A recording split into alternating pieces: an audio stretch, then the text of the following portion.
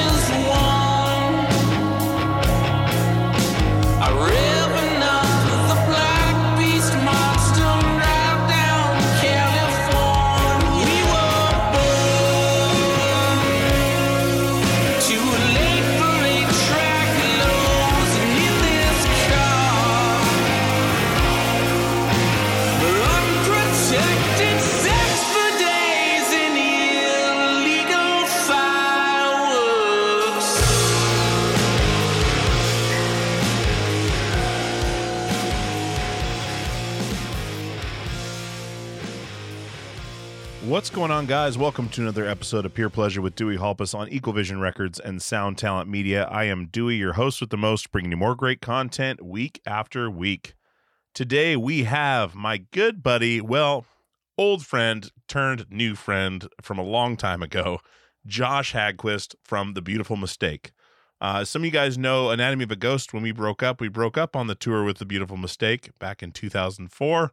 I believe it was in Miami when the band dissolved. And then The Beautiful Mistake also broke up on that tour. And it was just a really ill-fated tour. We had a lot of fun, but it was still, we had no idea what was going to happen on that tour. It was pretty crazy. So it was awesome to reconnect with Josh and get his story and put that out here for you guys. He is doing some awesome things in his life now. And very into nature. We talked a lot about that. Some other cool stuff too. It's a great chat. I think you guys are really going to enjoy it.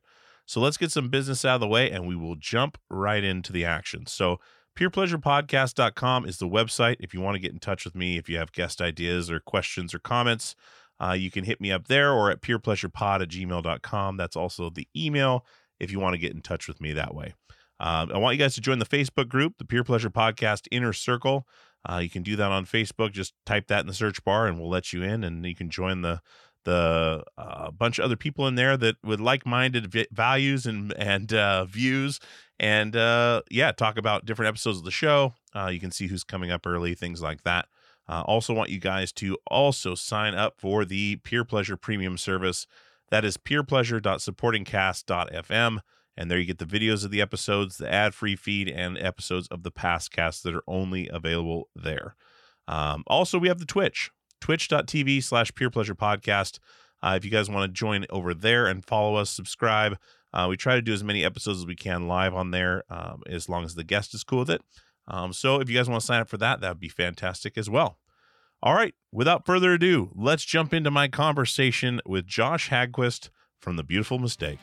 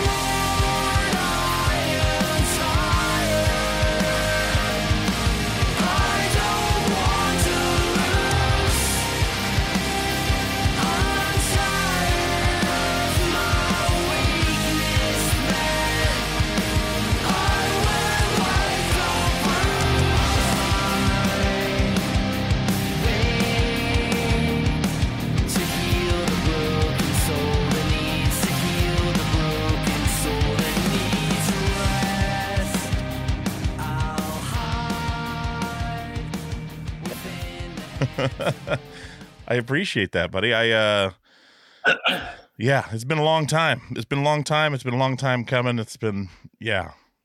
I know 2004, right? I think so. I'm trying to remember back. It was was it the Radio Takeover tour? Yeah, it was. It was you guys, Radio us, Takeover Emery, tour? and the AKAs. It was you guys, us, Emery, and the AKAs. Oh, yes. Yeah, Mike Ski. That was a fucking weird tour because Emery blew up on that tour and we imploded on that tour. We did too. Yeah. Yeah, and Mike Ski did a lot of tattoos. I think those are the main events of that whole tour. Yes, it was absolutely nuts. Nuts. I've talked about that tour quite a bit, I think, just because it was so strange. Like it was that weird, like a weird dynamic because things were changing. You guys were like going through stuff. We were going through stuff. Emery's exploding. The AKs were kind of just there.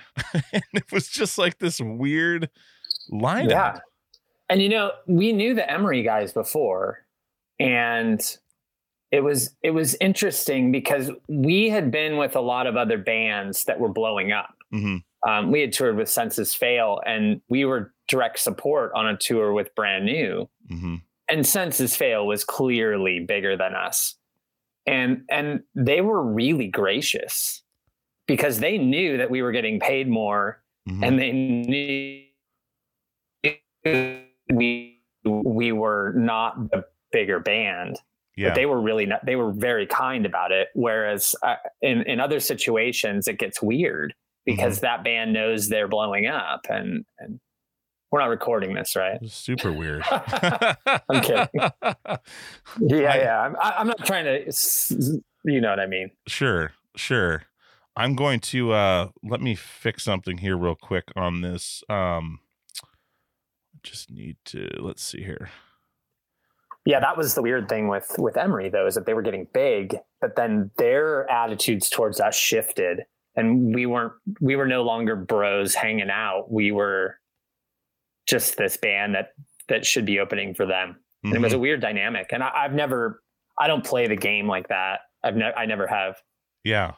Yeah. It's super, super strange. And it was just such a weird time. Like everything was changing at that time. Like touring was changing. Like the internet stuff was changing. It was just chaos. Like it was really strange. Like the bands were coming and going so fast. Like they'd explode real quick and then like flash in the pan. And then there's the legacy stuff that mm-hmm. it was just so strange.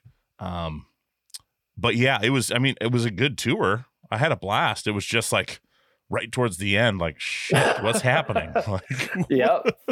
Yeah. I remember it well, man.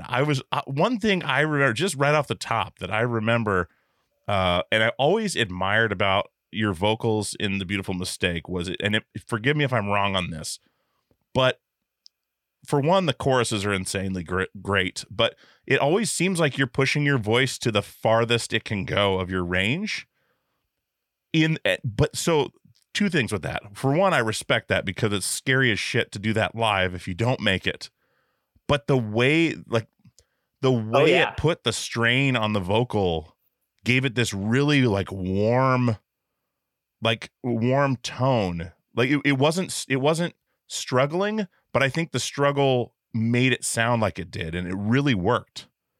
Like it was like pushing all the way, but not breaking up, but like hoisting the rock up just enough to get there, like the final push all over the place.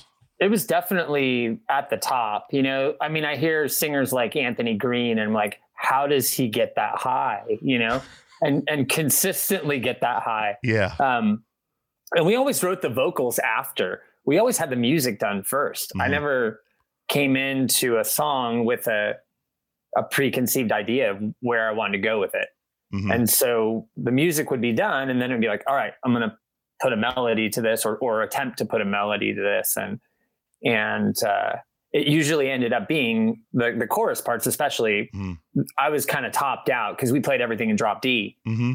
and I was pushing there. And then it's funny because on our new record, we did everything in drop C. Mm-hmm. And when we were recording vocals with Bo, it was a totally different experience because there were parts where I was still topping out, Mm-hmm. but I felt like I had a little bit left in the tank at that point. Mm-hmm. So time and practice, man. Just going, totally. Lots of coffee and like throat coat and honey. And yeah, dude, that's hilarious. I'm trying to remember the first time I heard Beautiful Mistake, and I think it was mp3.com, maybe way back. Like, man, maybe it wasn't. I want to say it was. It might have been on a comp. Were you guys on like a comp? Like was it a militia group comp or like a I don't know if it was Light a Match. It may have been on a compilation. Where I heard it. I wanted to say mp3.com, but we were always like checking that every day because we were on there and we're like competing with like Static Lullaby and stuff. Like, damn it, they have this many more listens, and it was like this war. But you find so many bands. We heard Thursday that way. We heard Rufio. So Rufio, we were in the emo charts. I think that's how I had categorized us when we uploaded music. And I was checking that every day. And I was going on every message board and putting the link to it. And we did really well on there. And we got paid, which is a crazy concept. and not 0.00025 cents per stream. We actually got paid to have our songs on there, which was really cool at that time. 2000, 2001. Yeah. Had to be. How we've regressed from the awesomeness of the paycheck that you get. Yes, sir, dude. You're not getting anything anymore. It's crazy. I was watching the breakdown on that on the Spotify and everything. And good God, man, it's crazy.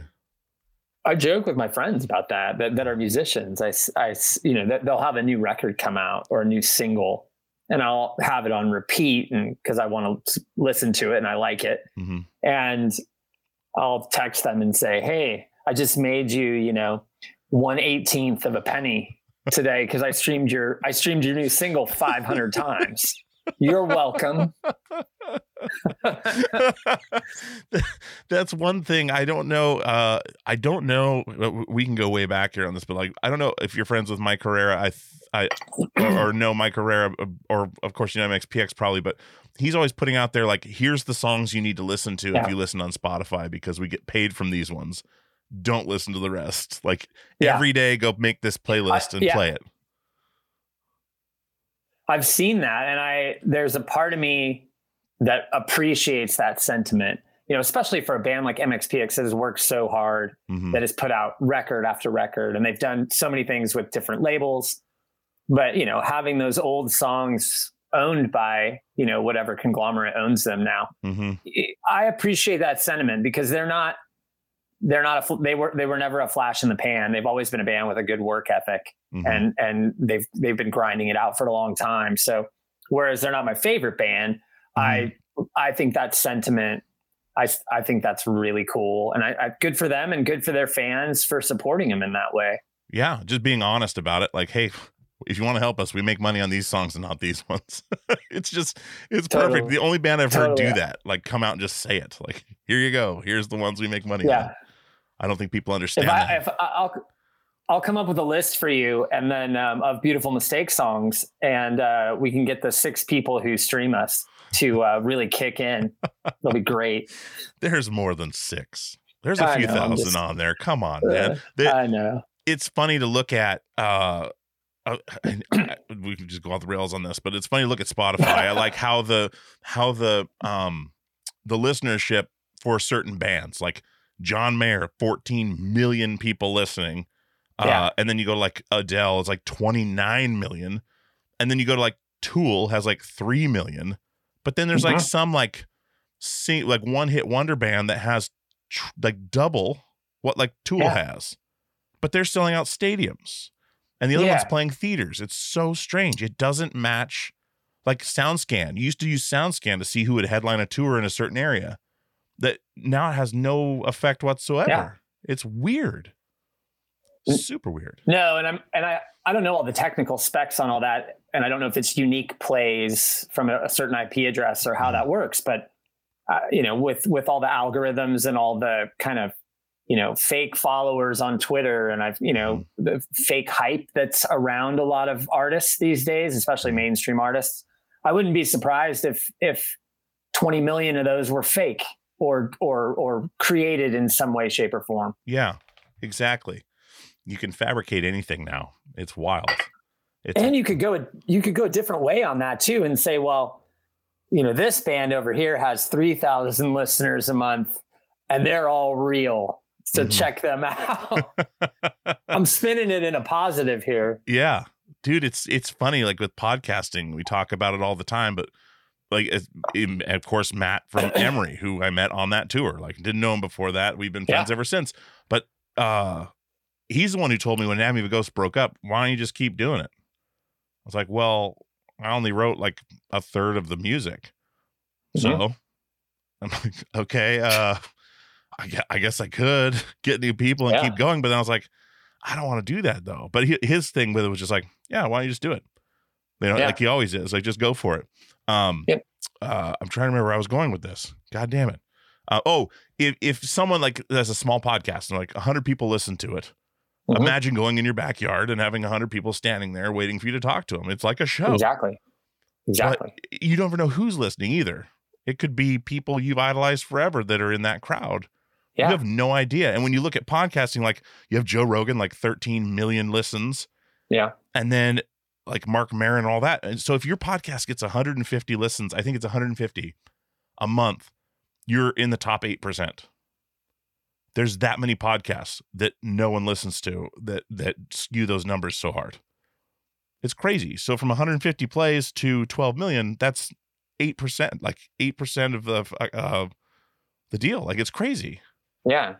And I think that if you're doing something, I've always felt this way, especially with playing live music, is if you play a show and there are 10 people there, or there's 10,000 people there, obviously there's a different feeling you get when you step on a stage and there's 3,000 people screaming all your lyrics versus 10 people in a bar. Yeah. But if there's sincerity behind that music or behind that podcast or behind that art, how grateful are we that, how grateful should we be that 10 people came out on a Tuesday night and got a babysitter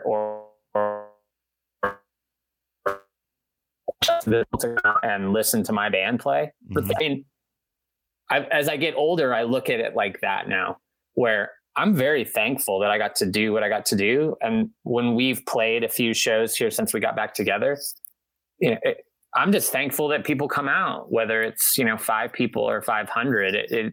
It means more now, and I think regardless of that, you do a podcast and you have 10 people that really love and appreciate what you have to say, you've won. Yeah. I mean, you've been able to express yourself in a forum and make connections with people on a deeper level that appreciate your art. Yeah, dude, it's crazy. Like it's, and there is times there's, like you're saying, the 5-10 people there, it's the best show of the tour because it's genuine and they're witnessing something real. Absolutely. If one person sees the greatest event to ever happen in the world, they're the luckiest person alive. There's one person, like if it's not witnessed by everyone else, it's crazy to think about just how much we put on numbers and how much we put on, size. It's an American thing, I'm pretty sure, but like, the trucks and the belt buckles and whatever, like everything's bigger and better. Bigger is better. Quality's shot. We get, I mean, we're seeing it now. We get 90% of our products from somewhere else. And we can't get them. Like, it's just, we put so much on size and numbers. Totally. But of course, not to say when the numbers are good, you feel great. Sure. But oh yeah, absolutely. It's not the driving force. And I like that you're seeing that. And I am too, in our later age, starting to appreciate quality. We just don't see it as much anymore. No, quality and sincerity. I mean, I live in San Diego and I went to this tiny place called, and I saw Holy Fawn play, and I'd listened to their music on Spotify, but I'd never seen them play live. And there were maybe 30 people there, maybe. And I was standing off to the side, and I brought my camera, so I'd asked if I could take some pictures, and they were fine with that. And it was just the heaviest, most like passion-filled performance. They were playing on the floor because there was no stage. And it reminded me of why I connected with hardcore and punk and emo stuff back in the day, where you had this, it was just an emotional outpouring, and it was free for you to absorb it.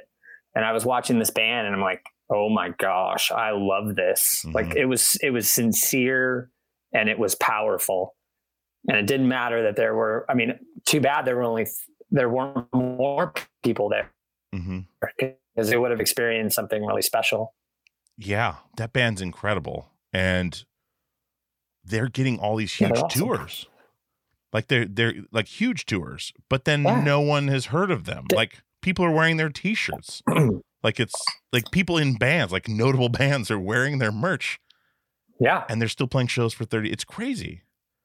Yeah. I think they're touring with, they just announced Death Heaven. Yeah. They're touring when they toured with Thrice. I mean, and I think they're on, if my memory serves me correctly, I think they're on Triple Crown Records. But again, it's just, here's this band that's, you know, giving it 100% every night, regardless of playing with Thrice and playing big theaters and big shows, or playing the Soda Bar in San Diego. They didn't phone it in, and I am now a religious follower of them. Not that they need me to as a music fan, I'm a big fan of theirs. That's incredible. I think John's a big fan of them as well. He's trying to get one of them on the show as well. It's just a matter of having the time. There's so many. It didn't used to be this way, but now there's so many. Like, trying to say this in a humble way, but there's literally a list of people that we're like trying to work through to get onto the show, because I only do one show a week. So right now I have 15 sitting on my laptop in front of me done. How do I put these out in a timely manner and keep doing more? It's hard because I can't do full time yet. I would do these daily if I could. I love it. It's my happiest time of the week, is doing these. Like sitting here with you. I've been looking forward to it for what, 4 days now, 5 days now. Me too. And it's legit. Like I've been literally looking forward to this all week through work with family stuff, like this, like Saturday. Awesome. Okay. We've got a podcast going. And it's like the time I feel engaged and alive and creative. And, but like I say, I have such a hard time balancing it all, because there's just so much, like there's so much. And I just stopped looking at publicist emails because I just delete them, because unless they like message me personally, I can't even do it. Like I'm going to discover something else that's cool, and I'm going to want to do it. I'm not going to have time to be frustrated. Totally. I think it's cool though. I have a ton of respect for you. And I think it's awesome that you're finding so much enjoyment in what you're passionate about, and you've found a niche for yourself to express yourself and your thoughts, but also, you know, be a music fan, be someone who is interested in the stories that surround other bands. Like I don't know. I applaud people doing that. I think it's in a world that's very confusing and upside down most of the time. I think when people are like that, it's like their true self comes out, and it's a beautiful thing. Dude, I'm not saying you're beautiful, but because I'm oh shucks. Yeah, I appreciate that a lot. I really do. And it's weird when you find your place in music peripherally to music. Like I feel like I belong here versus on the stage. Being on stage for as many years as I was, like this is it. Like this, I get more joy out of this than any show I've ever played. Like, so it's weird it takes that long to find it. But like speaking of that, what have you been up to since 2004? Like what have, Oh, wow. you said you brought your camera. Like, I know we could go all the way back to the beginning, but like, I'm curious to what you've been doing since. You said you brought your camera to the show, which means you're doing photography, but somewhat, right? I do photography for fun. So I love to hike. I do a lot of hiking and backpacking and camping and going out to the desert and taking pictures of, abandoned cars that have been rusting and like being stoked on it too. Like, I found this place on Google Maps and I pinned it and now I know how to get there. And so I like to take pictures, like being outdoors. We started the band back up in 2018.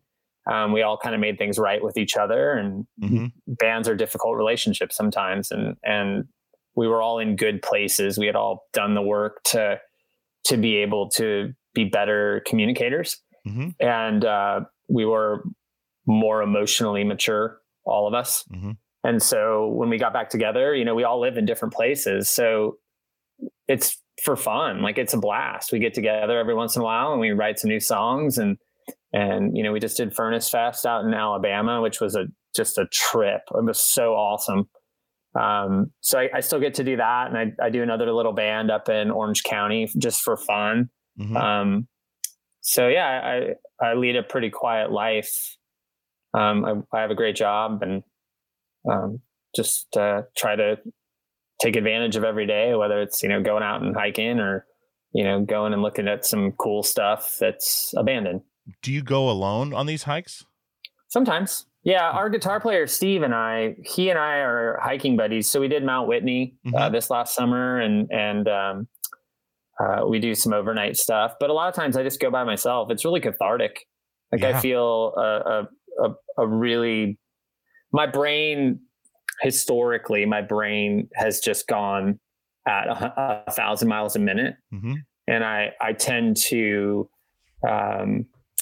not obsess isn't the right word, but it's the right sentiment. I rabbit hole things to no end. And so when I'm out in nature, when I'm out on a ridge somewhere by myself, there's a certain level of serenity. There's a certain level of peace that I feel that I don't necessarily get in day to day. When you say rabbit holing, like you just find yourself like literally like just going down a rabbit, like just start your thoughts starting to go down a trail, so to speak. Like, philosophers used to say they would meditate on things like sure. Is it Descartes? I might be pronouncing that horribly wrong, but would sit for like days and contemplate if I'm existing, like if I'm breathing, do I exist? Like things like that, which is of course more bigger picture, but like, is that what you're talking about? Like, you'll just start to kind of swirl down, like breaking down, as far as you can go on things, or like, is that what you're meaning by just kind of rabbit holing things? Yeah. And I mean, there's times when it's super healthy, I think, for myself. There's times when I'm analyzing and I'm kind of taking inventory of where I'm at. And maybe there's certain situations or certain things that I go through that, I'm kind of just working out in my brain. The not so healthy side of that is, just if it's regret or coulda, woulda, shoulda done this or done that, or why did I do this? Or how did I get myself into this situation? It can tend to be a negative because you kind of get absorbed into these thoughts that aren't necessarily helpful. And I go to therapy. Like, I've been going to therapy for about 5 years now regularly. Awesome. And it's really helpful for me because I have struggled with depression. I've struggled with anxiety. I'm somewhat of a workaholic. I'm actually a total workaholic. I'm not a somewhat workaholic. I was trying to temper it a little bit, but I find I have found a lot of self-worth in working and doing a good job and wanting to succeed in that. So therapy's been really good. It helps me kind of catalog my thoughts and it gives me kind of a checklist. And especially when I'm hiking, I feel like I can go through that in a very, very healthy way that's not distracted by my phone going off all the time and Netflix and Spotify playlists and Yeah. a million other things I'm doing. Yeah.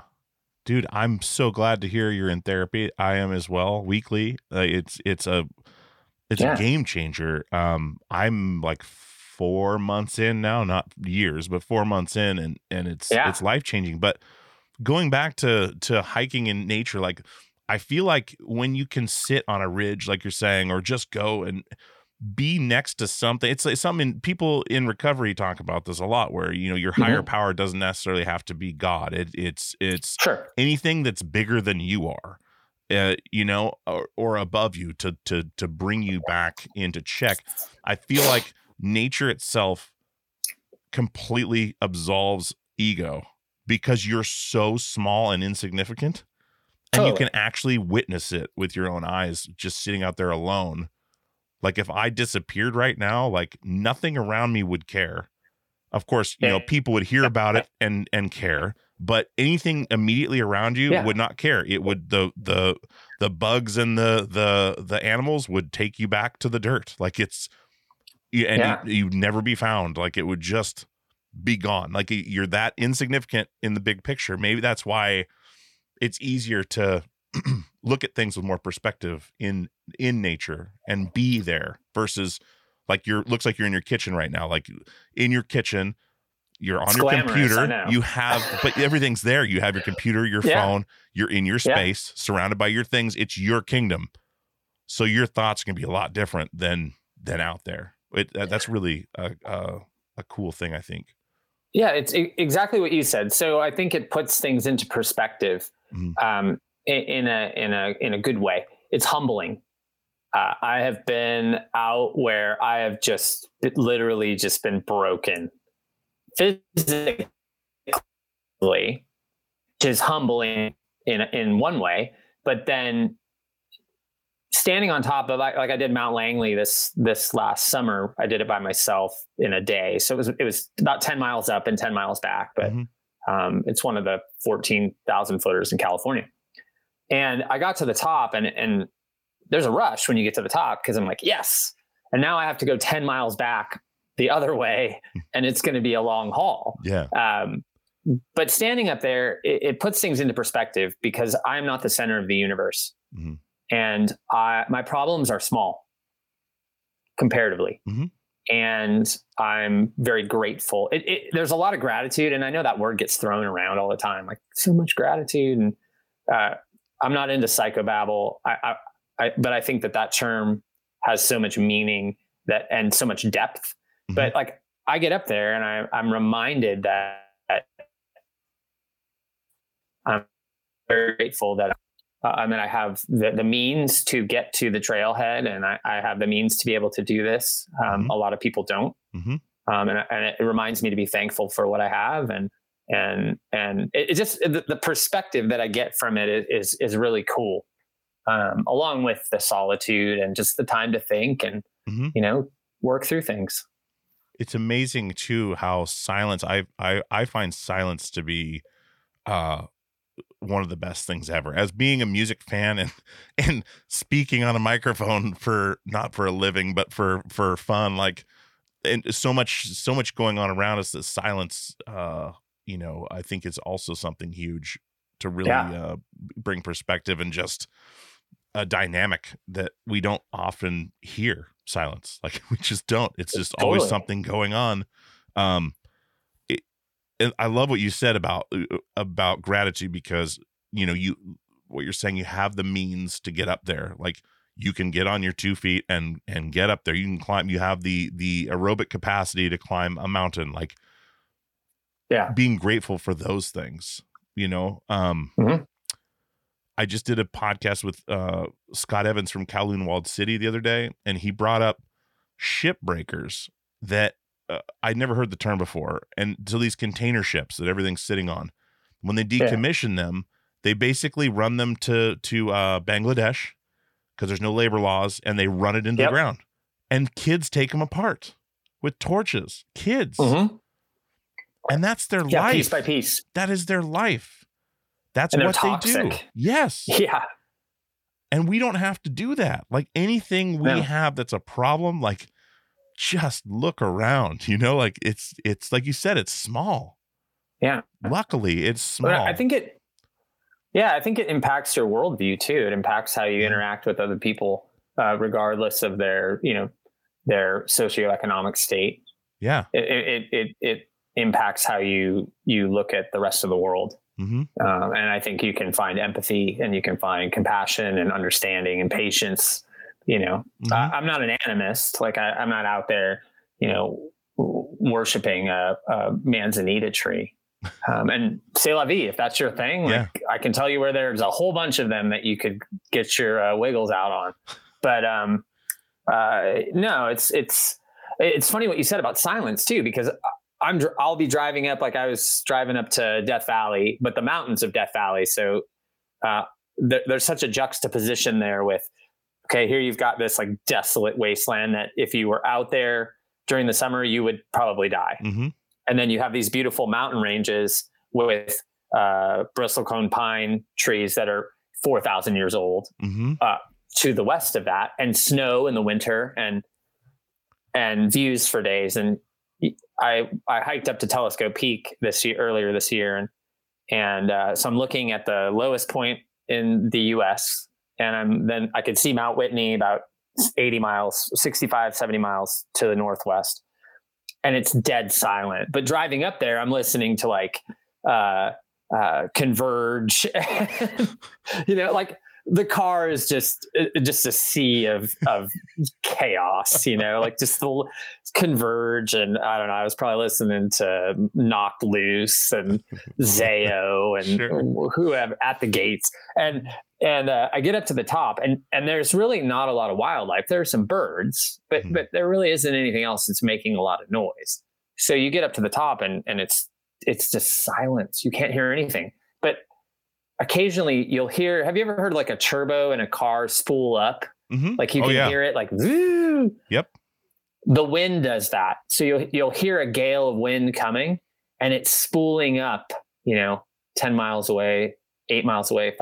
Up, down below in the canyon, you can hear it spooling up, and then 30 seconds later you feel it. Mm-hmm. And it's this weird sound, but it's like, that's all I want to hear is that. Yeah. The solitude of it. I could geek out. I'm sorry. Like I get very romantic about just, it's my happy place. Dude, I can tell it's wonderful. Like these are sounds you're meant to hear. Like it's, like everything else. There's so many things that are a byproduct. Like music aside, the nature sounds are sounds you're supposed to hear. Like it's actually it's magic happening everywhere. Yeah. It's not a mechanical device that is spouting off, like you say, a turbo. Like it's something we created to get us from one point to another. The sound is a byproduct of that. It's not what it was meant to do. Like it wasn't like, hey, maybe we'll make this thing with wheels that sounds like this. Like it's like, no, it has to sound like this to get me there that fast. But everything else is, okay, the temperature's changing. So these two temperatures are hitting each other and it's creating wind. Like there's a purpose for all of it that would be there with or without us. And it's so cool to think about things that way, and you can't recreate that sound. Like you have to go out and record it and then put it on an app, right? Like you can't generate that. Are you a Bjork fan? Yeah, I really like Post. The earlier stuff I've been really into, Debut and Post. Okay, because she did an album called Vespertine, which is my favorite of hers. But she had that electronic. I don't know if they're a duo. She works a lot with them called Matmos. They do they did a record like all surgical sounds, recorded surgical sounds to make these beats, and so it's like vacuums and stuff. Oh wow! She wanted, and she's super eccentric, so she just said she wanted small sounds like a pussy willow opening, or like things you could find in nature, very small. Record them and boost them up to the sound of like a alarm ringing. So like it's all the whole record. If you go and listen to it in headphones, every sound is small but amplified. So it's all these little clicks and twists and things like that that create this massive, like, it's almost like being on like LSD or something in the woods. Like everything's heightened. Everything is, it's a super interesting concept, but she had them do that and it worked. But it's all things you can't recreate. You had to go record them and bring them back. So that's what I think about when I think about nature and things like that, is like putting an amplifier, which is something we created, onto something that we didn't. And, which we do when when we're talking in a microphone, same thing. Yeah. But I love geeking out on this stuff, dude. It's awesome because totally. It's fun. Have you been in some crazy situations then out hiking by yourself? Like, oh shit moments. I mean, I'm from Alaska, so like running into bears was a regular thing, like moose, whatever, but like, or where you had to really depend on yourself to get yourself out of a situation. Did that ever happen to you so far? So I haven't had anything too crazy happen. I try to be really safe and really research where I'm going. Like I've run into a bear once. In this, I was in danger. There was no charging or anything like that. The most recent would probably be when I was in the desert last year. It was about a year ago, last year. And there's the Anza Borrego Desert is kind of northeast of here, out of San Diego County. And it's beautiful, but it's also pretty rugged. And there's a couple peaks there that you can get to, Villager and Rabbit Peak. And it's about 6.5 miles up to the first peak, Villager. And it follows a ridgeline. So you're literally going from the desert floor, and then you just stay on the highest point of this ridgeline and you hike. And there's unobstructed views. I mean, there's nothing. You can see Borrego Springs. You can see the Salton Sea. There's nothing around. And there's no water at all. So you have to bring your own. And so I was going to go to Villager and camp overnight. And then I was going to head up to Rabbit, which is about 2 miles past that, get up early in the morning, have breakfast, go knock that out, come back, pack up my tent, put on my backpack, and then head back down. And I could see my car the whole way. Like if I turned around, I could see my car, this little black dot way off in the distance. And I could see town. I had cell phone reception because I could see the town. And the weather report said it was going to be like 73, 74. And I was like, great, I'm going to get an early start. I'll be fine. I'll be up to the top before, and it'll start to cool off as I get to a higher elevation. And I was carrying about 45 pounds on my back too. So I had to bring up water. I had to bring up sleeping bag and all the gear. And so I got up to the top and the temperature had spiked to about 85, 86. And I didn't realize it because I was sweating. I just figured, I'm just hot, I'm lugging this stupid backpack up here. And it's about 1,000 feet per mile that you're getting in elevation. So it's a slog, and there's not really a trail. There's kind of a trail, but it's pretty difficult to follow. And I got to the top and I'm like, I don't feel good. It was about 2:00, or 1:30. It's like, I don't feel good. I had a pretty bad headache at the time. I just felt hot, clammy. And, I was like, I don't want to stay up here tonight. I'm going to head back down. I'm going to head back down about 1.5 miles, 2 miles. There's an area that I can set up my tent. I'm going to make food, go to bed, and then get down to my car the next morning. And so I made my way back down, and I got my backpack out. I was starting to make food. I was starting to boil water, and I started to puke like uncontrollably. I was not doing well. And I was still about 5 miles from my car, which I could see, which is such a, like, that's all I was thinking. Like, to hell with you, car. Like, I don't want to see you. Like, this isn't fair. And so I was in bad shape, and I decided to head down, and I booked it down, and I got about halfway down, and the sun started to set. So I put on my headlamp, and I had my GPS unit and everything, and I made it back to the car, but I was in bad shape. Like I got really bad sunstroke, heat stroke. Yeah. And it snuck up on me because it wasn't like I was not physically prepared to do it. But yeah, I was kind of scared there. I made it into town and I bought a bunch of Pedialyte and some bananas. Yeah. And drove home. And then, I was 15 minutes, 8 ounces of Pedialyte every 15 minutes for like 2 hours. Went to bed and I ended up being fine. But when I was on that hill, that was scared I had been.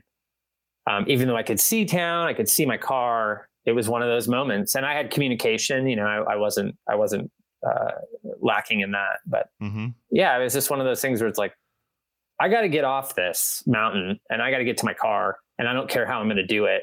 So I think my brain just kind of took over and went, just do it. And I didn't feel good enough to do it, but I ended up back in my car, which is great. That's incredible. That's terrifying too. Being able to see like relief or see freedom somewhere and you can't get to it, or God, no, such a mind melter. It totally plays with your senses when you're looking at the map and you're like, okay, I only have 5 miles to go, which really isn't that far.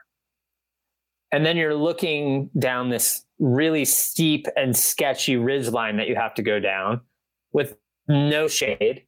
And then you can see your car down there too. And you're like, that's 5 miles, really? Yeah. It looks like it's going to take me 20 minutes to get down there. So it starts to mess with your head. You just have to kind of to stay focused and do it. So not a crazy story, but that's probably the time when I felt the most scared. That's a significant really event. Your brain is literally melting like it, and you have to utilize that to get you out of there, but it's not working properly. It's it's terrifying to be able to see that and just be able to know, like, even with cell phone communication and your car where it would still take a long time to get to you. If it came down to it, you could just talk to somebody like, hey, just keep me awake till you get here. Still going to be a damn struggle. Like, totally crazy, but it's that perspective, man. It puts everything in perspective. Like, when we were touring together, I remember now you had like pneumonia on that tour. Yeah. That was crazy. I remember you were super sick. And then I think like a week in, maybe figured out it was pneumonia. But back then, were you struggling with anxiety and depression too? Or was that, did that come later? No, that was that. So I've struggled with it. It kind of kicked off with my mom passing away when I was 20. I'm 45 now, so it'll be 25 years this year. But I didn't deal with it, and I didn't really have the tools at my disposal to help me deal with it. And I didn't really have the people in my life that steered me in that direction.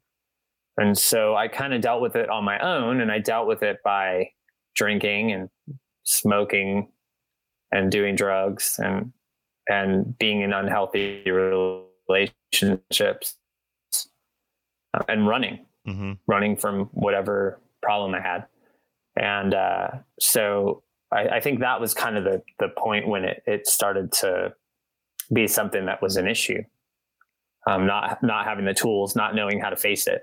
Yeah. And then, it's funny because it's almost like a self-fulfilling prophecy. Like you go through a trauma and then you tend to make some people tend to gravitate towards really unhealthy things because they want escape. They want an escape from the way they feel, which then in turn brings more depression.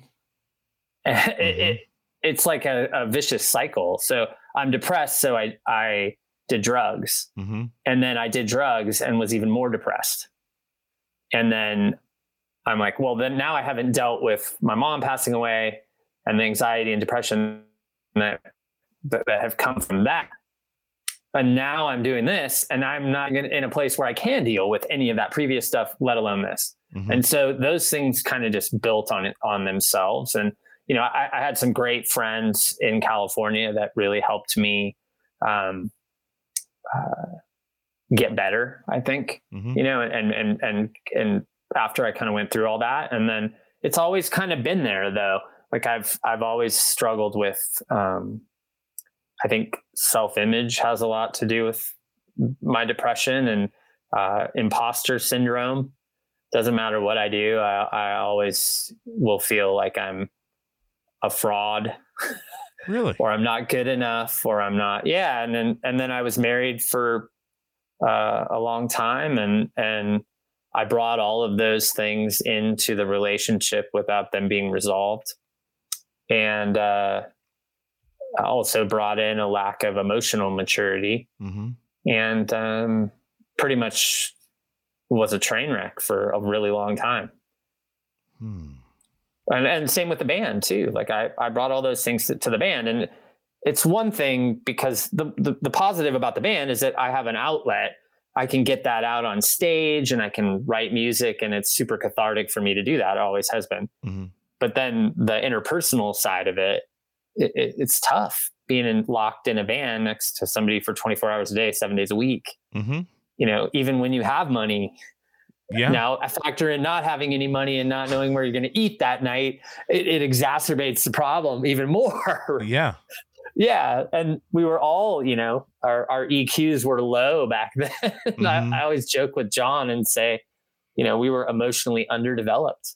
Most band people are. Most artists are. And so, yeah, it was probably a series of things, but that's kind of what I started struggling with, and then it just kind of built from there. And then you know, there's also chemical things as well, you know. So, well, dude, first off, I'm sorry about your mother. I'm sorry to hear that about your mother at such a young age for you too, like to lose your parent. I lost my dad at 37 when I was 37, so like I had some time. 20 still is though.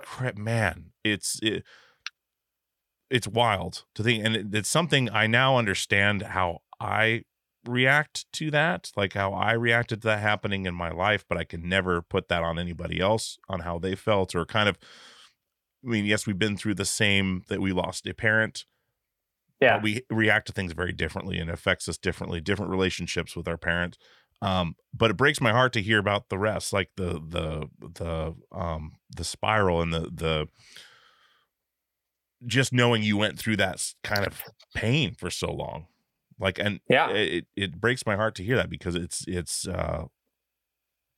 life is very short, and to spend that much time and that much pain and anguish is awful. And, you know, and to also the worst thing to do with imposter syndrome, anxiety, self-image issues is to front a band and go on tour, to then put yourself in this petri dish of a van in front of people every night on stage, the pressure to perform, the pressure to be on. Definitely helps escape a little bit, but it keeps it on the back burner close enough that it can just fester. Now, with your wife, were you guys together when we toured together? Was it that long ago, or did you meet her? Okay. So were you guys married then? We were married at that point. Oh my God. Okay. So a long time. Yeah. And she was out on that tour too. She had come out on that tour. Why don't I remember that? I don't remember that. Weird. Yeah, I did. We were dating, engaged, and then married throughout the band. But you know, when you find your identity.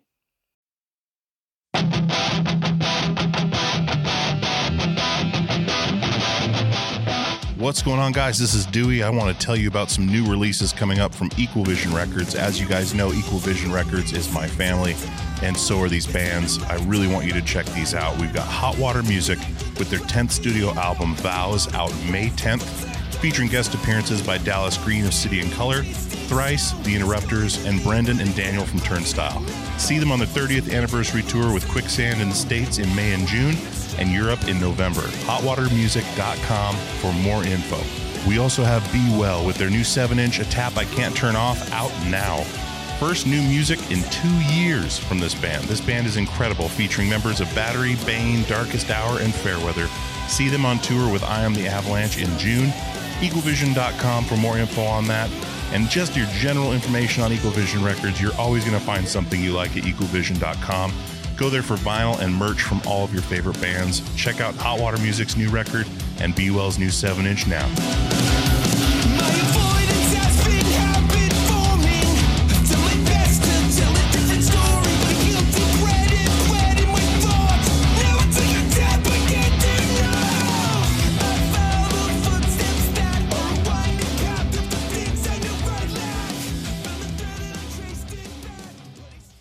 What's going on, guys? This is Dewey from Peer Pleasure, and I want to tell you about our newest sponsor, DistroKid. DistroKid distributes your music across all online platforms. They are an amazing company. I've enjoyed working with them the last few weeks, and they're going to be with us for a while, and I really, really appreciate that. I love working with great companies, and DistroKid is one of them. They have an awesome thing they're doing right now called splits. Now, if you're working, as most people are, online, doing collaborations with people from all over the country, all over the world, as easy as that is with the internet, you want to get those people paid when you put that music online. And splits can do that. You can add an unlimited amount of collaborators to any track. You can change the splits at any time. You can add or remove collaborators at any time. You can see previous splits. And all your collaborators are going to have to do is sign up for a DistroKid membership, a DistroKid account, so they can get paid. And as always, DistroKid never takes a cut. You and your collaborators get 100% of the earnings in total. A couple other awesome things that they do is they set up an official artist YouTube channel. You can use Spotify Canvas, synced lyrics, promo card to promote your release on social media, a mini video for your socials as well. There's just so many awesome things about using DistroKid. And like I said, I don't advertise things I don't use, haven't signed up for. I have signed up for this. It is a breeze, literally a breeze. And you can get going right away. So definitely check out DistroKid, and I want to give you 30% off your first year's DistroKid membership at any level. That is distrokid.com/VIP/PPP for Peer Pleasure Podcast. Once again, that is 30% off your first year's DistroKid membership at any level. distrokid.com/VIP/PPP. Go check out DistroKid right now, distrokid.com/VIP/PPP for 30% off. This Friday, your favorite emotions are back on the big screen in Disney and Pixar's Inside Out 2. It's time to greet your Team Riley. It's anger. Let me at him. Fear. Safety checklist is complete. Disgust. Ew, ew. Sadness is in the house. Oh, no. Hello, I'm anxiety. I'm one of Riley's new emotions. Disney and Pixar's Inside Out 2. There's a part 2? We're going! Rated PG. Parental guidance suggested. Only in theaters Friday. Get tickets now. Hey guys, this is Dewey from Peer Pleasure, and I wanted to tell you about Premium Pleasure, our premium subscription service that's available now. peerpleasure.supportingcast.fm is the website. There's 3 tiers, Tier 1, Tier 2, and Tier 3. Tier 1 is $5 a month. It gets you the ad-free experience. Tier 2 gets you access to the Peer Pleasure Passcast. It gets you access to the videos of the interviews. It gets you merch discounts. Tier 3 is $20 a month. That gets you all of that. It gets you the Passcast, gets you the video footage, discounts on merchandise, and monthly Zoom calls with myself and other guests. We're going to have all kinds of stuff in there for you. There's all kinds of stuff in there for you now. There is, I believe, 30 to 40 videos of these interviews. There is multiple episodes of the Passcast. The Passcast is a podcast that I'd started separately that is me and another podcaster or me and a guest discussing a deep dive into their favorite episode of Peer Pleasure. So there's a bunch of those on there. So-and-so and I would talk about the Chino Moreno episode. So-and-so and I would talk about the Yvette Young episodes. And we would do a deep dive and tell where they came from, how we got the guest, stories of that weren't discussed on the podcast or maybe weren't in there. It's just another glimpse behind the curtain. So that's the big deal with this premium service, is giving you a glimpse behind the curtain of how the podcast is made, gives you access to things I'm doing and things that we're doing with the show, gives you, ad-free stuff. It gives you just all kinds of things that we could throw in there to help make it a valuable part of your month. Because I put everything out there on this show. I put everything I have into this show. So being able to give you guys that little bit of extra is a big deal to me, and having your support is a big deal to me, because if we don't support our artists and creatives, we're not going to have any left. So I appreciate it. peerpleasure.supportingcast.fm is the website. Go sign up today and get some of this premium pleasure. In doing the band, when you wrap yourself up in that whole mythology that is the music world, and you believe the hype, and you're trying to find yourself, and you're dealing with issues that you haven't dealt with or haven't resolved,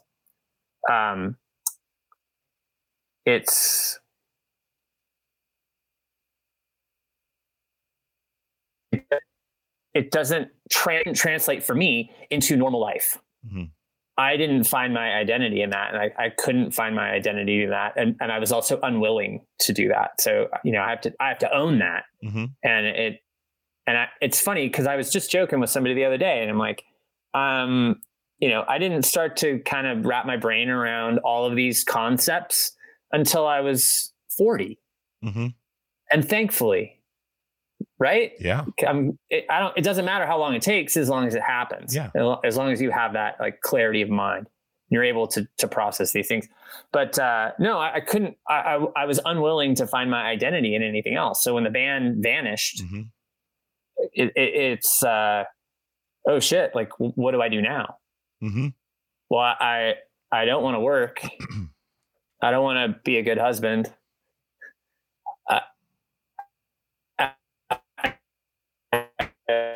Whatever it is. And then you just stay in that cycle of, well, I'm not a good husband. My wife's mad at me. Now I'm even more depressed, mm-hmm. and I don't know how to get out of it. And then you make more choices that are bad, that keep you in it. Yeah. Dude. Yeah. How did you end up getting out of it? Was it a mutual, like, this isn't working, we need to end this thing? Was it like okay. So you guys, yeah, it had not worked for a long time. And it doesn't happen in a vacuum. Mm-hmm. And it doesn't happen where it's, one person, always acted the right way or always reacted the right way and the other person didn't. That's not how it is. Mm-hmm. We both had our own stuff, and I think we were both equally done with the union. Now, I started to go to therapy regularly after that. Okay. And because I was coming out of that, and I'm like, I got to figure this stuff out. Like, I don't want to live. I want to start things on a good note, because mm-hmm. divorce is horrible. It sucks. Like, it doesn't matter, if you're religious or not religious, if you're wealthy or poor, or if you have kids or don't have kids, it sucks. Mm-hmm. It's the dividing of families and of friends, and people instinctively choose sides, and they talk crap about you and make stories about you because it makes them into the martyr, or you do that to them. Mm-hmm. You demonize whoever you're leaving. And I needed to just say, all right, like, enough. Yeah. I need to start the rest of whatever my journey is. I need to start it with a good foundation and a clear mind, because I've had enough of me mm-hmm. and my own stuff that I deal with. Let's start fresh. I love that, because I was going to what I wanted to at some point get to was what was the catalyst that got you to therapy, and we got there. Yeah. But that was on my mind when you said you had been going to therapy for that long, is what was you, because I just, something's not right in my brain, and I've known it for a very long time, since I was a child, but finally was like, enough. I was old enough and somewhat mature enough to say, I need to try to figure this out. And that's what got me there.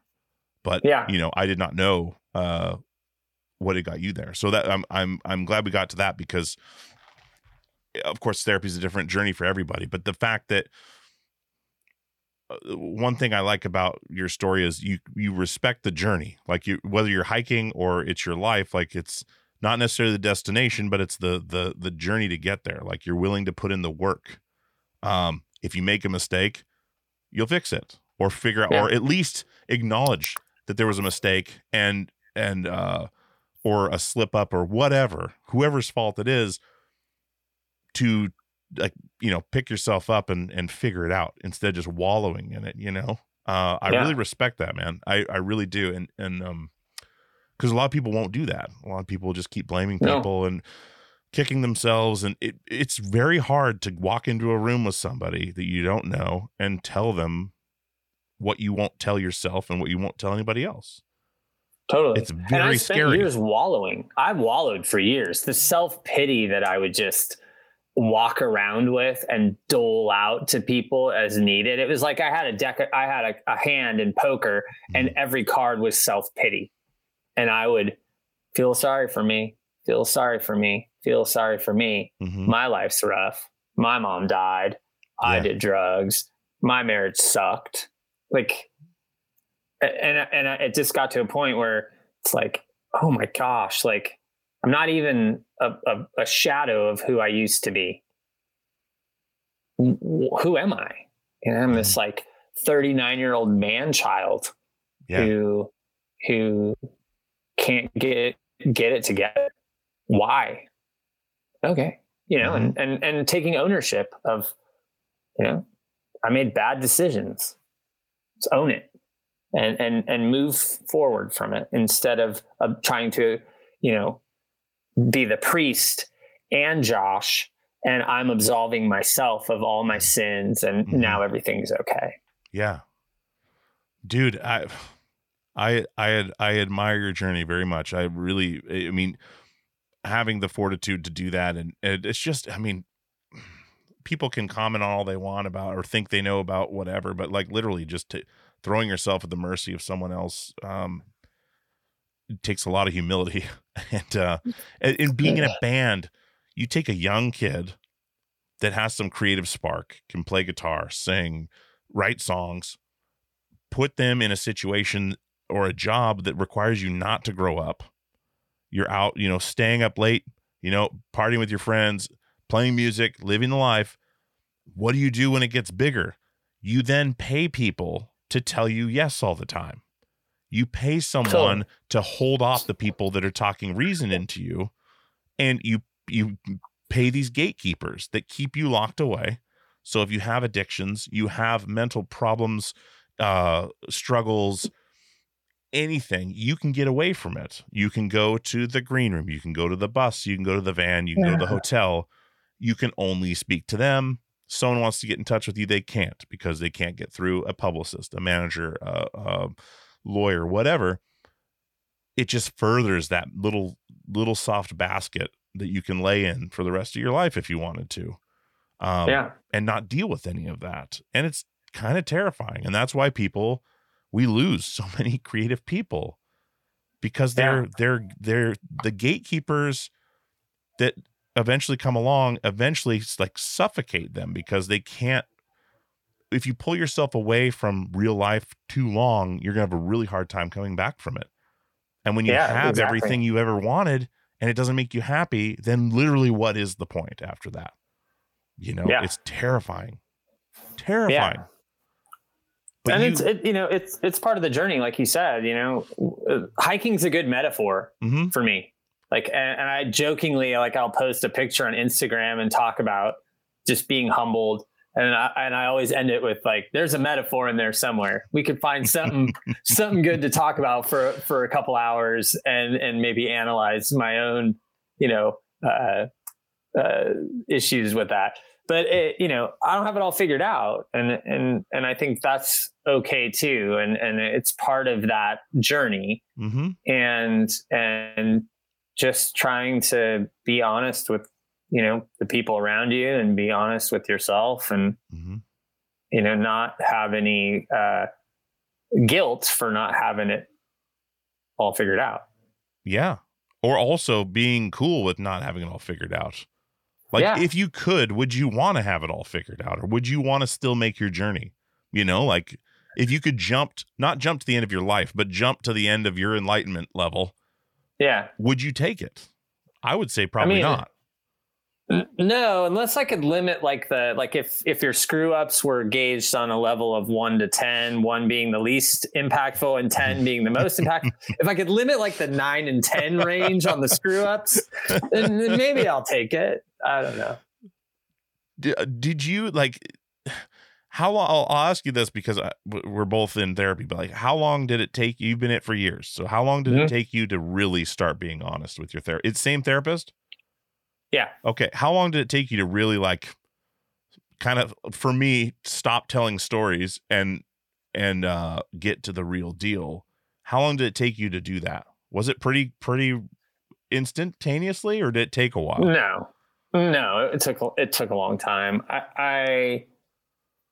I was very comfortable for the years before that, for the decades before that, lying by omission, not telling the full story, wanting the outward self to portray something that was not the same as the inward self. And I did that, I did that for years. Like that was my MO. Not any from this person. It's more like, with emotional things, with feelings, with, always saying yes to everyone. And then, coming up with some crazy story about how I can't do this or can't do that. And I never honored my word, basically. So it was decades of that, and that started, I grew up in a really conservative family, mom and dad, and my mom was fantastic. My dad was a great person, but there was an expectation of, how to live. And when you're a teenager, it's a lot of pressure to put on an adolescent or a teenager to hold all these things true and so to lie. You start to lie to your family about where you were or what show you went to or who you were hanging out with. And at first, I think it starts as just like self-preservation, and then it becomes a part of your character. So, who'd you hang out with? Oh, these people. No, it was actually these people. Who did you, do you have to work? Do you have band practice tonight? Oh yeah. No, I don't. I just don't want to see you or talk to you. That was how my brain worked. So it took me a while to start to be honest about that stuff and be like, I was like that. That's not good. Yeah. This is bad stuff.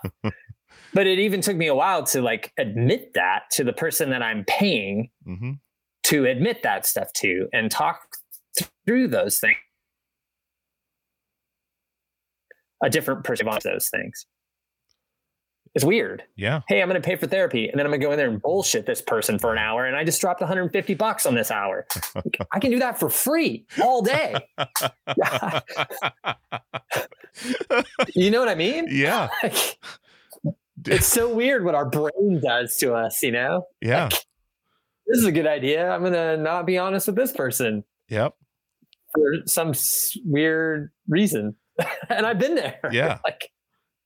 Dude, that's the reason I asked, because I think the first 3 to 4 sessions, she didn't say anything. I talked the entire time, and I was just telling stories and well, this is interesting. This happened this time, just kind of throwing it all out there. But she didn't have a chance to get a word in edgewise. And I said, at the beginning, I was like, I apologize. I do this a lot just because it's what I do. But I was shielding myself the same way I do on this show. We talk about stuff, I put stuff out there every once in a while, but it's not about that necessarily. But if I needed to, I could just talk for an hour and a half. It wouldn't matter. but it wouldn't be substantial as far as like getting anywhere. It'd just be like putting up a cloud in front of it. You know, I was raised in a Mormon household. So like at 8 years old, you're able to decide, do I want to be baptized into this? Yeah. 8 years old. Like my daughter's 8 years old and she's still mastering shoelace tying. Like, is it just, it's a struggle, but like you are now old enough to decide your eternal salvation. Yeah. Eternal salvation or eternal damnation is yours to choose at 8. At 8. But then also you start lying. Like you said, you start lying and it becomes your normal because your normal is still developing and you're doing it while lying. Like I went to a youth group with friends of mine because I want to see my friends more nights a week. And they went to this youth group thing that was not Mormon. Mm-hmm. That's where I first started smoking cigarettes. I made out with the first girl I made out with there. Like all this stuff happened at youth group. Yeah. Because my parents were like, yeah, you can go there. Like, just don't really listen to it. But yeah, you can go there. Like, it's a safe place for him to go. Why do you smell like cigarettes? Oh, I was over at Joe's house and his mom smokes. We rode in her van. Yeah. Oh, okay, cool. No. Well, but why do you smell like Coca-Cola? Yeah. Like, the fountain drink spilled on me. What? I didn't do it. What? Hanging out in front of the mall, like getting older people to buy us beer. Like, what? And where were you today? Oh, I was at the mall. Oh, great. Yeah. It's omission, like you're saying. Lying by omission. And then that bulldozer effect with talking, mm-hmm. you know, you're just controlling the narrative at that point. Yeah. And exactly. it I think the cool stuff comes when you're able to sit back. You know, mine will ask questions, mm-hmm. not telling me what to think, but just, hey, what about this? And then my brain starts to go, oh, I've never even thought about the answer to that question. Well, let me think about that. And then my answer will reveal some truth that I can, you know, process through. But it's that like bold, I can do that all day. I'll talk all day. Mm-hmm. You want me to control the narrative all day? I'll do it. Yeah. I'll tell you every story, every funny anecdote. I'll be a little vulnerable. Uh-huh. I'll be a little funny. I'll wow you with useless commentary. Bring it. I wish that was like a game show. I'd be awesome at it. Wheel of Sociopaths. That's what we call that. Right. So good. So good. Big money, no narcissism. Big money, no narcissism. Yeah, here totally. We go. Welcome to the narcissism train. Yes. It's on. Yeah, and it's funny. I can laugh about it now, but that's such a bad place to be. You know, mm-hmm. that just. It's the level of self-absorption is huge. Yeah. It's not good. I mean, you're never going to have anything meaningful, I think. Yeah. Truly meaningful. Dude, it's really hard to pay someone money to tell them you're a bad father and a narcissist and selfish and all these things that are just that you don't want to put out there in the world. Yeah. But there's no way to get around it. It's like you have to, like, otherwise it's going to consume you, you know, and to look at yourself the way you look at yourself. But then it's so strange because you see the inside too, but you can still put the blinders on and fool yourself enough to make it through the day or make it through the situation or put enough spin on it. But it's just such a weird concept, but I've really been grateful for having that outlet. You know, even if I do talk for 45 minutes of it, at the end, we finally get to somewhere at the end. And she just goes, all right, we're putting a pin in this and we're starting with it next time. Mm-hmm. And so we've started doing that. Because like it took that long to get to the point. Yep. And it still takes me that long mm-hmm. sometimes, you know, but it's coming from a maybe a little more mature place. Mm-hmm. Because I'm from the Midwest originally. Like I can tell stories. I like a good story. Mm-hmm. Like my uncles can sit around. The story could take 5 minutes, and they're on their like 55th minute of the story because there's so much nuance. It's why I like Quentin Tarantino movies. Like the story, the actual story, but the way it's told, I'm a sucker for the way it's told. Mm-hmm. And yeah, it's the delivery. Yeah. but you get to a point where there's some good stuff that comes from that. So good, awesome for you. That's awesome that you're doing that and going through that journey. Well, dude, I enjoy speaking to somebody else that's on that journey, because like I said, like your road to where you are now has been rough, really rough. And like I said, it breaks my heart to hear those things, but like the fact that you are where you are now is a miracle. Like, it's awesome. Like, it's really, really good. Did you go through, when you were doing drugs and drinking, did you quit all that on your own, or did you go to a program?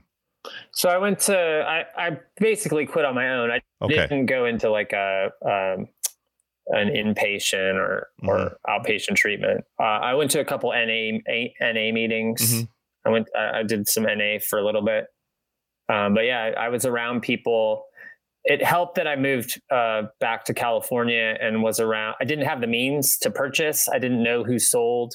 And then none of my friends were remotely involved with any of that. So I was living with them. And so it was a kind of a perfect storm of good that surrounded me. Was that intentional, or did you just end up there and just not kind intentional? But yeah, it was definitely a godsend. Like, yeah, having that environment to be in, I think. Yeah. Dude, friends are what it's all about. Like, it really is. Like, there's the whole, it's who you know thing in life, which gets you most places. But friends, like real friends, are there you can't replace that. And it's something that I look at people that don't have and it's just weird saying this, I guess, but I look at people that don't have a lot of friends, that have trouble making friends. And I feel really bad, because those friendships can save your life 10 times over. These people that have nothing to gain from you except your friendship, your fellowship, like your presence is all they need. It's not a business transaction. It's not a legal transaction. It's not a commodity, or like a goods and services thing. It's literally, you woke up this morning and you're coming over, so I'm excited. Like, yeah, it's that basic connection. It's not like like love, like crazy love when you're in love with somebody and that's your person. Like, you love your friends in a different way, but the bond is almost stronger, and longer lasting. It's something I've really lately thought about. It's just how grateful I am for friendships and new friendships, old friendships, but how the friends are always there. They're the consistent part of the story. Yeah. And I think one of the important things that I've learned over the years is that the ones that aren't there anymore, that's I've treated some of those like a loss of a loved one. Yeah. I forget the quote, but it's, the worst part of mourning the loss of someone is when they're still alive. Yeah. And I've struggled with that because, I've lost some friends throughout the years because of the way I acted and because of the way that I was. And I think coming to a place where,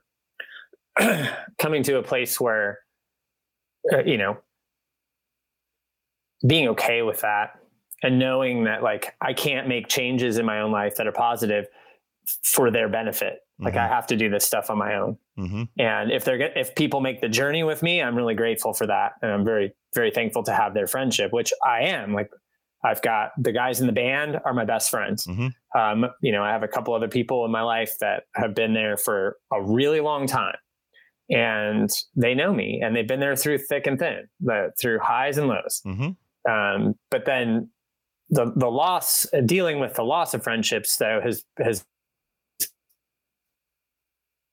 been good in the sense that nothing I can say or do, I'm never going to get the reaction I think I deserve from them if I confront them. I'm only responsible for myself. Yeah. I can't expect people. I can't have the expectation of others when I have been a jackass to then suddenly go, oh, he's great again. Mm-hmm. I can't have that expectation of them. So it's a process of like managing your expectations of them and just doing your own thing. And if they're supposed to be in your life, it'll come back around. And if they're not, then that's okay too. And I hope they have a good life, but accepting those things was huge for me. Yeah. That's all while enormous. Being grateful of your friends that you have that are there for you. Yeah. And you hold them closer after that. Oh yeah. I mean, you start to appreciate it. My friends that are with me today have seen me at my best and have seen me at my worst, and they still show up. And I'm like, that's what it is. That's the definition right there. Yeah. Exactly. It's unconditional acceptance. Yeah. Then they want nothing from you but your friendship as well. Yeah. There's no quid pro quo or whatever. Yeah. I mean, it takes work. Like I check in, like I check in all the time, someone's birthday. Hey, happy birthday. Or, if it's someone I haven't seen in a while or just text them. Hey, how you doing today? Like, just reaching out and being proactive that way. I mean, can really strengthen those things, but it's not even needed, it'll still be there. It's great. This is hilarious. This is a conversation you and I never would have had back in 2004 or 2002, whatever it was, because we weren't mature enough. We hadn't been through this shit, like it's never would have happened. It would have been about whatever was happening with whatever record or when we all got in accidents that same night. You guys, your trailer got destroyed and John was almost killed, like trapped in the van. Like we'd been talking about that stuff and just how wild that is that happened to us, but not knowing the journey that comes after that, we would have been talking about how's Fearless treating you? Yeah. How's Militia Group treating you? That pizza really sucked yesterday, man. But yeah, totally. Yeah, you got pneumonia now? That sucks.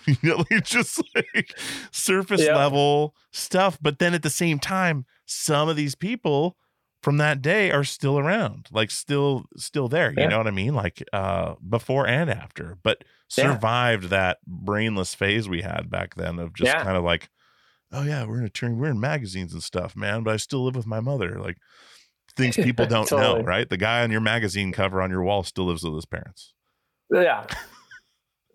It's true. It's very true. And it's cool to see, the guys like Emery that we toured with, like they've got their podcasts and they're still putting out records and like, good for them. That's rad. Yeah. And then we all know people that, somebody from back in the day is still the same person.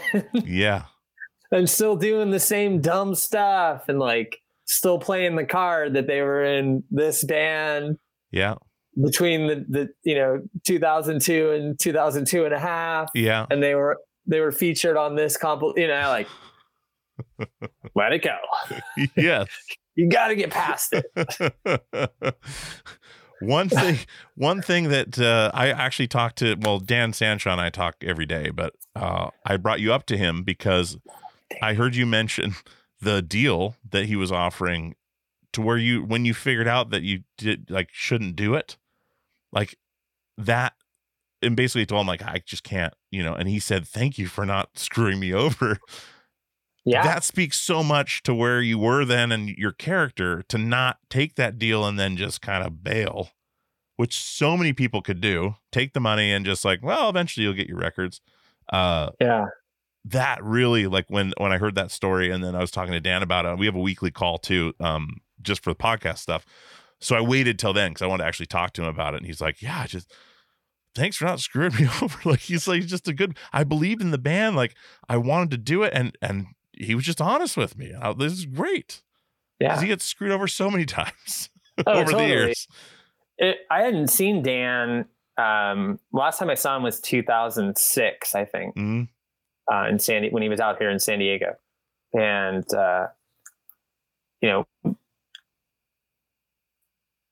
I've loved Equal Vision since I was a kid. Mm-hmm. The label has just been a huge part in my music development over the years. Mm-hmm. And when they started talking to us in 2005, it was a dream come true.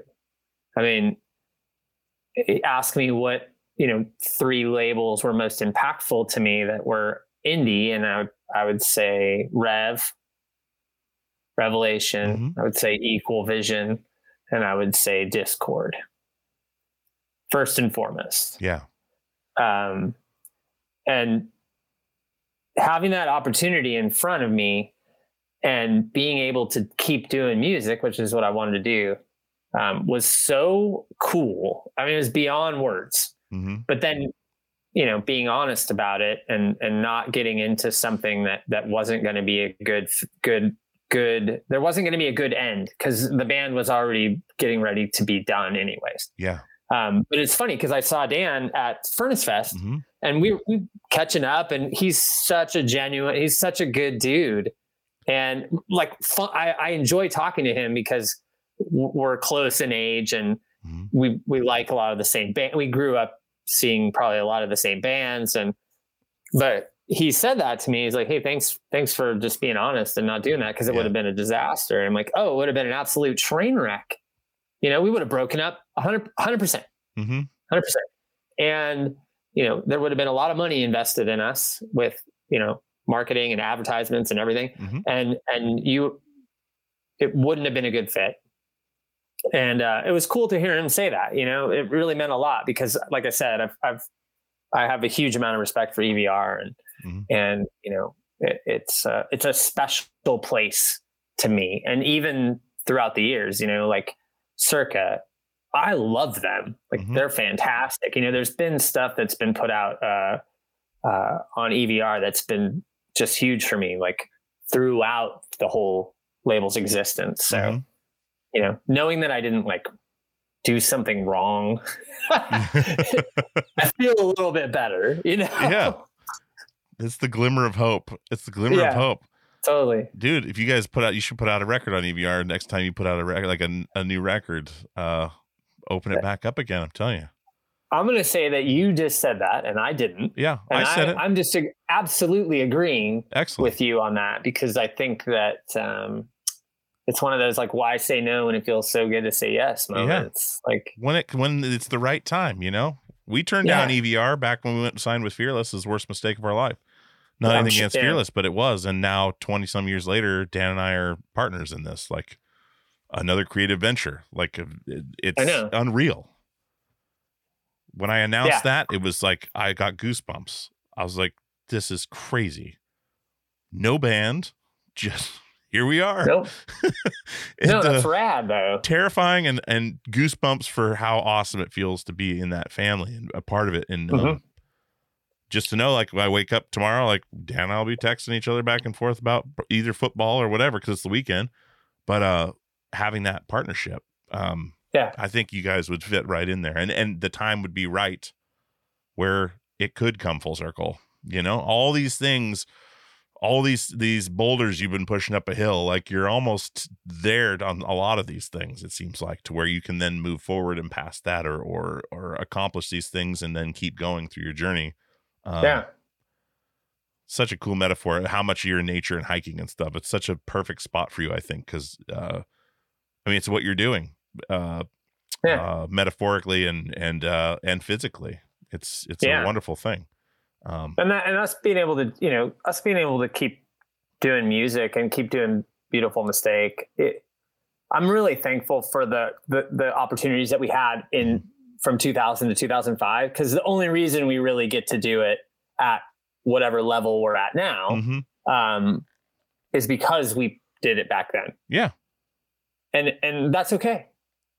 I'm happy about that. And I can look back with fondness over the work that we put in. Yeah. And then look at, tomorrow and be like, I can't wait to put out another record. It's going to be better than the last one we put out, Yeah. And so I don't know, it's cool. I'm very, very happy about that. And all these kids that could barely afford a t-shirt then can totally afford to buy all 8 vinyl variants now. You planted the disposable seeds. Income. You planted the seeds, and now it's time to sow them. Totally. We were talking about this when it came to Furnace Fest. It was like all of your scene points have expired. Your Hawthorne Heights tattoo has faded, but you've got disposable income and I want it. Yeah, exactly. This just makes 17 different variants and 20 shirts and just clean the floor. Like absolutely hilarious, dude. Damn. Hey, the time is right for middle to lower tier emo bands from the early 2000s to absolutely cash in. Right? Exactly. Yes, 100%. Show me the money. 100%. Show me the money, dude. Josh, man, this has been fantastic, dude. I loved this chat. I was so stoked to do this one, and it did not disappoint, my friend. I really I appreciate the time 100%, but also the candidness and just having a real chat, no preconceived anything, just rolling it, I always respect that and appreciate it. I've listened to your podcast before, so I like that it's not just so give me a history of the band and where did your band name come from, and I like doing. I've enjoyed doing every podcast that we've done, and I'm not just saying that. Like, it's great. I'm happy to talk to anybody. If they want to talk to me about whatever, I'm going to talk to them about it. Yeah. But I like that your focus is different. It's not your, hey, where did you get the title of your new record? Well, I can tell you about that, but maybe people can come up with their own ideas about that, and then I don't have to say it. Sure. And just about the human experience, the person themselves. Like, it's not, I mean, you're only Josh from The Beautiful Mistake, when you're in the studio and on stage or whatever, but sure, you're not that all the time, and it's not who you are. It's what you do. It's so funny because I could go off on a complete tangent on this. It's so true though, because for so long, even when I wasn't doing the band, my identity was Josh Mistake, Josh from the band. And I really had to come to grips with, like, what is my real identity? Like, what's my true identity? It's not it's not where I work, because that's fleeting. Maybe they're going to fire me. Maybe I'm going to lose my job due to COVID. Maybe, they're going to think my performance isn't that great and they're going to demote me. Like, it's not in who I know or who I think I know or what I have, but it's, hey, it's Josh, and he's on time, and he respects boundaries, and he is slow to speak and slow to get angry, and he's consistent, and those are the kind of things that I want to be known as. I want my identity to be those things. Yeah. Not band or peak bagging Josh out there just climbing all these mountains. Like, okay, so if I can't climb up this one stupid mountain, then I'm not peak bagging Josh anymore. Like, it is an endless, it's like, what is it? Sisyphus pushing the rock up the hill, and he can never get it up the hill. And it's kind of his life's, this is his burden for the rest of his life. Succeed. It's like, is this what I'm going to tie myself to? No, like, hey, it's Josh, and he treats people with respect, or he loves his friends unconditionally. Those are the things that are core. All that other stuff's nonsense, because it's all fleeting. 100%. And that's why I do this the way that I do this, is because, for one, it feels natural and right to me. But the other is, if someone came to this and listened to this, did not know who you were, they will now kind of know who you are, not how your record was recorded or what Bo eats for lunch, or, like, they know you now. Yeah. For an hour and a half, they now know who you are right now. Not next week, not 10. Well, they knew who you were, but they heard the story of how you got to where you are today. Yeah. And that is huge in my mind, because that's what I care about, is the person, right? Like, the person, we're all people, you know? Yeah. Anyone I've had on this show that's, you know, sold millions of records still goes into a Starbucks somewhere and orders a coffee, and the person doesn't recognize them, and they go to their car and blah, blah, blah. It still happens because they are a person.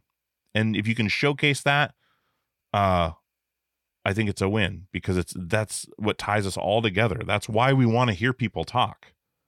Yeah. Is because we want to know who they are, not necessarily what they did, unless it was some crazy story that, you know, headline grabbing story that we want to hear. Yeah. Like that girl pissing on that dude's face at the festival the other day. Did you see that story? There's a band called Brass Against. It was at like Welcome to Rockville or something. Yeah, I've seen their videos on YouTube, but there's never any urination in their videos. This girl she had to pee. She's the singer. This is what I gathered. I saw the video. Is crazy. Has to pee, calls a volunteer up on stage. So she's like, I'm going to piss in this motherfucker's face. And literally did. Dude gets on stage, lays down. She pulls her pants down, squats, and pees all over his face while he's shaking his head like this. It's flying everywhere. And I'm thinking, if that was a dude, he would probably get canceled immediately or arrested. But at the same time, like, that's kind of, I mean, it's a stage show or whatever, but it's not their gimmick. Like they put a statement out today, like, she got carried away. This will never happen again. We're sorry. I don't know what the situation was, what led up to it, but all I saw was start seeing these headlines. My buddy John texted me. He's like, did you see this? No. Okay. And they're going out to open for Tool next year, this band. It's like a whole bunch of horns, and then like they're covering Rage Against the Machine stuff. And anyway, the video's crazy. Right on stage, like, who knows who was in the audience, but like pants down all over the dude's face, and then she kicks him off the stage. Get him out of here. Whatever. Like, it's nuts. I don't know why. I don't remember why I brought that up, but she should take him out for coffee or something. Or I don't know. Didn't even give him a towel. Nothing. Just back in the crowd, covered in piss. It's really. I'm gonna cross that off my list. Now. I guess I can't do that on stage. Yes, you can't. You know? I think. I think there's people getting sued for spitting on people, on cameramen and stuff, and then just openly, pants down, full on, like, had to piss for an hour, just fire hydrant. It's crazy.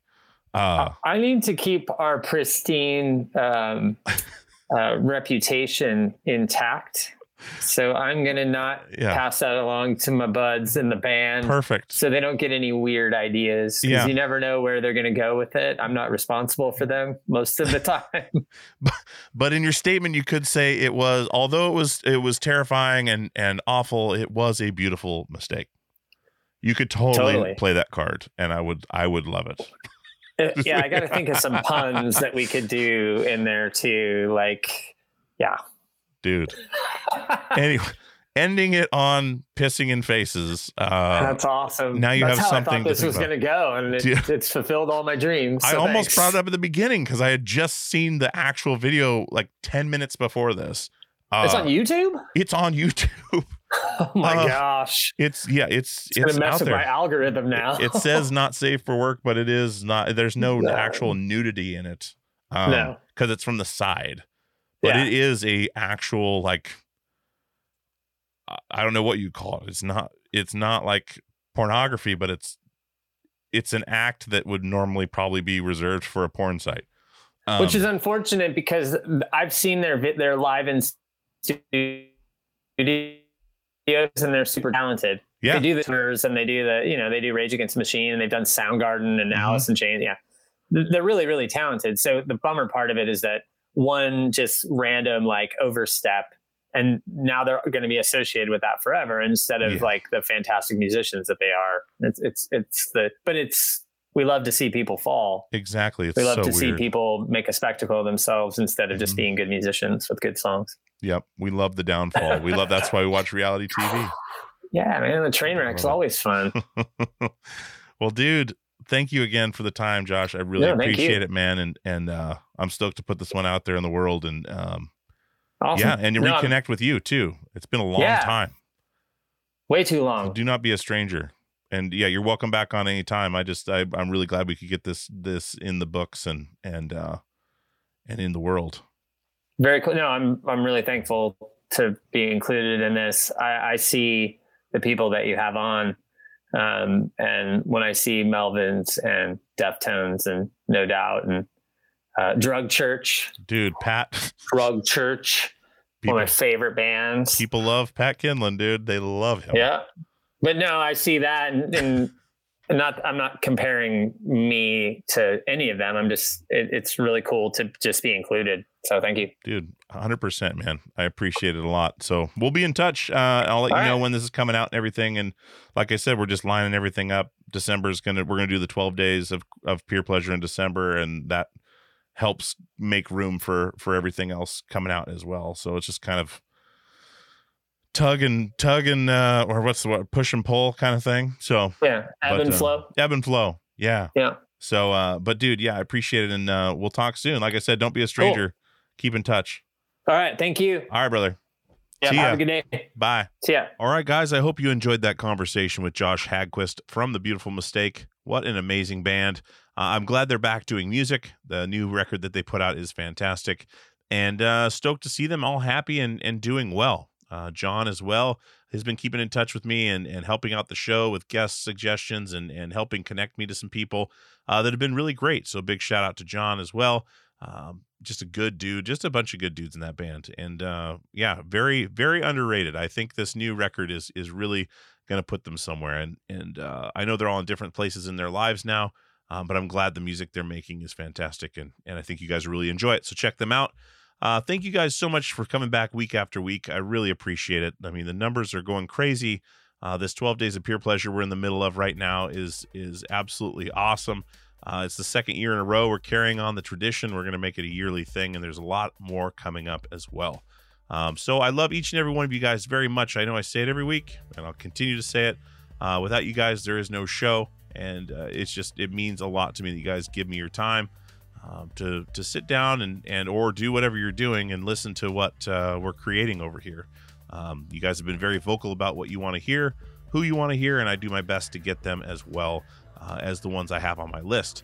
So yeah, I just really appreciate it, guys. It's really, really warms my heart. And I know we're in this holiday season. I want everyone to be safe out there. If you need help and are struggling, ask for help. Reach out to somebody. Reach out to me. Reach out to somebody you love, somebody you trust. I know the holidays can be hard for some, including myself, and it only gets harder. So reach out if you need help. Tell a friend about the show. Listen to another episode. Whatever you need to do to get through your day during these trying times we're in. We'll put it that way. All right, guys, I'm going to get out of here. I got a bunch more episodes to do, but as always, we'll see you on the radio.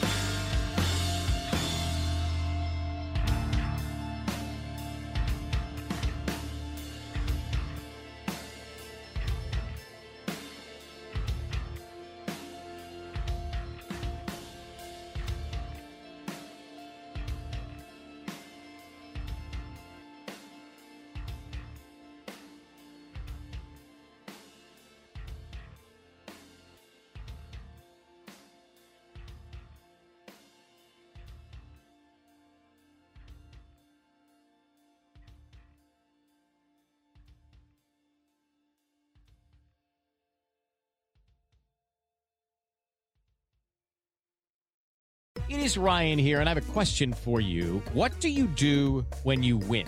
Like, are you a fist pumper, a woo-hooer, a hand clapper, a high fiver? I kind of like the high five, but if you want to hone in on those winning moves, check out Chumba Casino. At ChumbaCasino.com, choose from hundreds of social casino style games for your chance to redeem serious cash prizes. There are new game releases weekly, plus free daily bonuses. So don't wait. Start having the most fun ever at ChumbaCasino.com. No purchase necessary. VGW Group. Void where prohibited by law. See terms and conditions. 18+.